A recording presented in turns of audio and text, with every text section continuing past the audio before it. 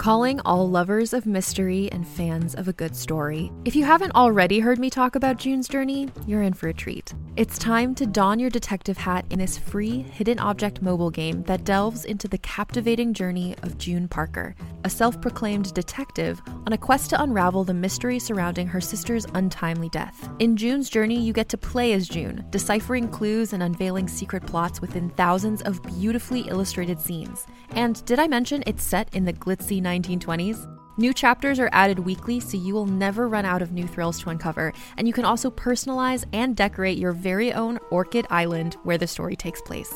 How sharp are your detective skills? Find out when you download June's Journey on your Android or iOS device, or play online via Facebook Games. Your detective journey awaits.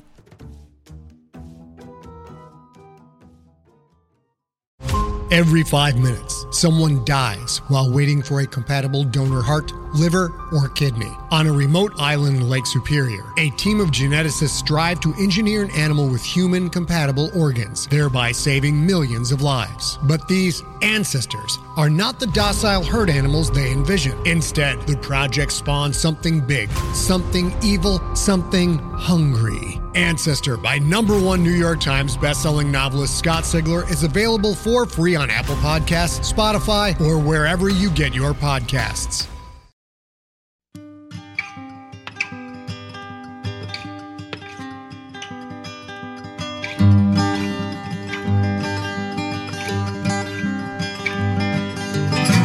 Hello and welcome to the Drabblecast, episode 33. The Drabblecast is a weekly flash fiction podcast magazine that brings strange stories by strange authors to strange listeners, such as yourself. I'm your host, Norm Sherman. Well, here's a little something that we'll be doing a little more frequently in the future. Drabble time. Now that's a jingle. A drabble is a story that's exactly 100 words in length, although it's commonly misused by people like us to describe really short stories. We get a decent amount of people asking us, why don't you guys ever have any drabble stories? Well, the main reason is that we don't get a lot of drabble submitted. We'd like to do more, so anyone who wants a homework assignment for the week, write a weird, fun, 100-word story, or if you've already got one, send it to drabblecast@yahoo.com, and perhaps we'll throw it on the Drabble Time. Today's drabble comes from Tasmanian listener Ashley Callender. Ashley says he has a weakness for highbrow literature and low-budget film noir. And even though we don't take too kindly to highbrow literature here on the Drabblecast, we're going to do this story anyway. So here it is, Dummy by Ashley Callender. This morning, my boss drove his Alfa Romeo into a motel swimming pool. The car hit a wall first, crumpling prettily, decelerating like you see in those crash test films, splashing glass. I thought at the time he acted like a melodramatic, cuckolded fool, crying at the wheel, going down in a seersucker suit and mismatched polka dotty. Later, his wife, supposedly out of town, surveyed the wreckage and laughed. She visited him later, in hospital, and laughed even louder. Apparently, he said he couldn't live without her. She wore her red bikini under my raincoat. It's still a bit wet. Yikes. Well, today's story is called Desert Storm by Paul Needs and Chris the Gooseman Newbold. Paul is an illustrator, exhibiting artist, and writer from the UK who also edits the small press publications The Ugly Tree Poetry Magazine and Ballista Speculative Fiction Magazine. His recent credits include Transmission, Citizen 32, and Dark Tales, and a co-authored collection of short stories with Dermot Glennon entitled Occam's Blunt Instrument, which was published in September 2007. His house smells quite bad due to the number of cats in it.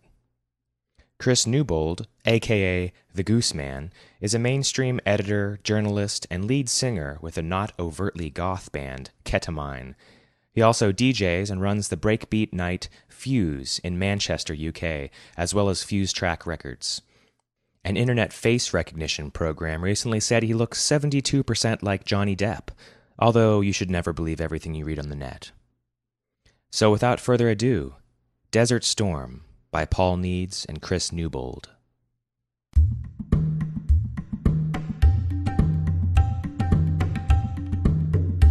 The sand swirled in the way that ominous sand tends to when it wants to make a point. This was no place for men, no place for women or children, and even the camels had long migrated to more salubrious climes. This was the desert, heartless, save the elemental beat of natural shifting and long-dead tides. It paid no heed to history. It did not care about rights or wrongs, and it fed on the bones of those souls ignorant enough to lose themselves in its enfolding dunes. It never went hungry for long.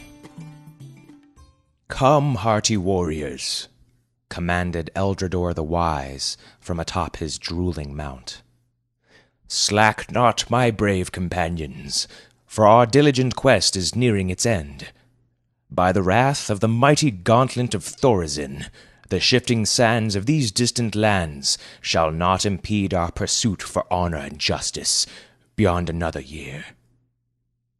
Fimlick resisted the urge to punch him to the ground, and settled for futilely emptying his shoes of sand for the umpteenth time. He was not surprised to find that within seconds of replacing them, they were again full. He stared with hatred at Eldrador. "Yeah, that's easy for you to say," he sneered. "You said it was my turn on horseback at the last sand dune. I'm sick of this." A rough-hewn staff of oak struck him across the shoulder blades, and he fell to the ground.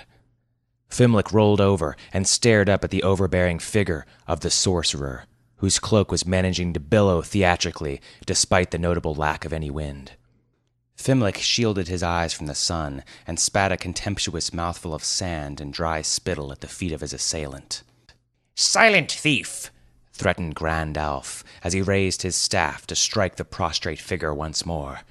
"Master Eldrador's bones are not as young as they once were. You should have more respect for an elder of the Brotherhood of the Menini."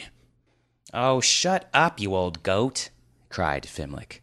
"And God help me if you hit me with that thing again, because I will break that bulbous nose of yours. I have had enough of this already. The sand gets everywhere. I mean everywhere." They stared at each other grimly. "Grand Alf!" The stout and stubby figure of a postulated youth ran shouting towards them, his ruddy cheeks peeling in the sun and his acne scabbing over nicely. He seemed intensely flustered. "What is it, Pipkin?" demanded the sorcerer, not taking his eyes off the recumbent thief. The youth stopped and tried to reclaim his breath through gasps and sweat. It took longer than expected. "Mighty Grand Alf," he eventually panted. "I was on the top of the dune when I noticed something." "What is it, young squire? Speak up," prompted Eldrador from his ancient steed. "I noticed—" Pipkin hesitated and took in the situation for the first time, suddenly unsure if this was the right time to mention it. "Your lord commands you to speak up," Grand Alf stated unnecessarily. Mumbled Pipkin. I noticed that Fimlick had stolen my mead again." Grand Alf the Ancient clasped his great beard in anger and brandished his staff menacingly over Fimlick. "Be this so, Fimlick?" he demanded. "Return the halfling's mead, or thou shalt feel the power of my weapon of mass destruction. I speak of the skull-splitting blade of Narthrisista, forged in the dragonfire of Nazvagal, deep in the bottomless mines of Quantantania, under the perilous mountains of—" His tirade was briskly interrupted. "Will all of you be quiet for 2 seconds? You're ruining my attempts to get my lithe elven profile into shot," drawled the lissom tones of Galawain the Brave. To make sure that he now had their full attention, he struck what he supposed to be the ultimate heroic pose. It was something which needed more practice than eternity would allow. Fimlick slowly got to his feet and made a half-hearted effort to brush sand from his clothes. He walked deliberately across to Galawain and looked him up and down. Clearly insulted by what he saw, the thief snorted derisively. Live elven profile? You having a laugh? Under all that lycra, you've got the profile of a sloth. And those ears are from eBay, you big scrote. Grand Alf dropped his staff and clasped his hands to his ears. Pipkin gasped, then covered his eyes and sunk to the ground. This was just too much. Even Eldrador's horse whinnied. The wise old man swiftly soothed the beast with calming strokes to its neck and some softly spoken whispers. Then he turned his attention to Fimlick. His expression was one of grave disappointment. "Master Fimlick," he said politely, whilst attempting to imbue a timbre of leadership in his voice. "You know the rules. When we're in costume, we are in character. That is what defines us. That is what gives us our strength. We have sworn an oath of fellowship. Our mission is not yet complete, and thusly I shall not have your lies besmirching the good name of the role-playing games unit." For all his eloquence and wisdom, he knew that words may not be enough. "A thought, sire," suggested Grand Alf. "Whom bears the soothing snack of tiramisu, with which we may drive the demons from his tortured soul?" "Lord Galawain doth," said Eldrador, and nodded grimly towards the elf, who was gallantly holding back his tears with the skill of several years of drama workshops. "Galawain," called Grand Alf, "bring forth the potent snack with which thou carriest. Let good deeds be done this day." Galawain took heed and produced a Tupperware tub from the Hessian bag he carried. He handed it to Eldrador with due deference and obeisantly bowed before backing slowly away. "What? You brought dessert? To the desert?" Fimlick turned on him, and there was unfettered anger in his voice. "You're mad! How the hell do you expect mascarpone to survive in this temperature? Let alone the chocolate. It'll be disgusting." "I sense all is not well with Master Fimlick," observed Eldrador. "Oh, you got that right," screamed the thief. "This is stupid, and I'm sick of the whole shebang. You want to complete this quest? Well, I suggest you go home and Google it. We've been playing these games since we were 12 years old, and I've had enough. I want to grow up. Look at me. I'm 37. I'm a proofreader from Yonkers. I've never had a girlfriend because I spend almost every weekend with you dicks pretending to capture treasure from dragons or rescue princesses who never turn out to be there because no woman in her right mind would piss on us if we were on fire. I've had enough running around the countryside waving plastic daggers while wearing badly fashioned fantasy underwear. Oh, but if I was going to run around the countryside anymore, I'd want to wave the skull splitter. But oh no, I can't. I can't because I'm the thief, and thieves can only carry daggers. Well, I'm not a thief. I'm Larry." He was soaring towards a crescendo of bitterness, tainted with a therapeutic release of pent-up angst. He laughed and suddenly began to dance around maniacally, creating his own personal sandstorm, which whipped up around his whirling body, enveloping him in a vortex of resplendent particles. "I'm not playing this anymore," he sang to the dunes. "La la la la la." "My lord," said Grand Alf quietly, standing in the shade of the horse. "He does have a point. I've never had a girlfriend either." Eldrador looked at the soothing snack of tiramisu with quiet contemplation. "Nor have I. And I am nearly 376 years old."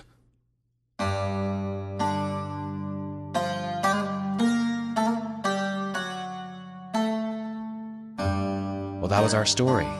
I hope you enjoyed it. This story, along with Dermot Glennon's Code Brown, which was featured in Drabblecast 29, are both in the collection I mentioned in the beginning of the show, Occam's Blunt Instrument. If you liked both these stories, I highly recommend the book. You can find a link to it under the link section of our website at www.drabblecast.org. And speaking of Dermot Glennon's Code Brown, let's talk about the feedback on that one. Les, from the brilliant Firefly podcast, The Signal, said, "Brilliant story. I think it should have a warning, though. Do not listen to this story while in public if you're not willing to humiliate yourself by laughing out loud." Blue Pete said, Drabblecast is cool, but enough with the butt stories. Surely there must be some stories out there about other body orifices. How about an ear canal story? Ooh, earwax. Now there's a topic to savor. That's true, we haven't had any earwax stories yet. Oh, and speaking of earwax, I heard that 1 out of every 3 cats is literally obsessed with eating earwax. I didn't believe it at first, until I tested this theory on my own cat, Carl. Amazing. Who knew? Is your cat a wax fiend?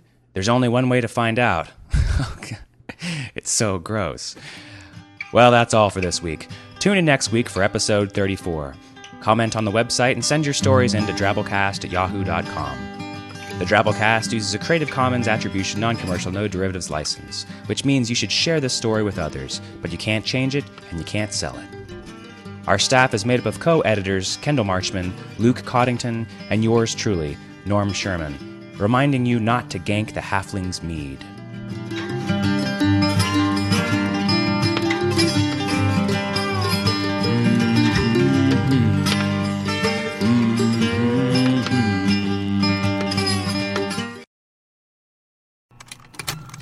Contained herein are the heresies of Radolf Burntwine, erstwhile monk turned traveling medical investigator. Join me as I uncover the blasphemous truth of a plague-ridden world, that ours is not a loving God, and we are not its favored children. The heresies of Radolf Burntwine, coming January 2nd, wherever podcasts are available.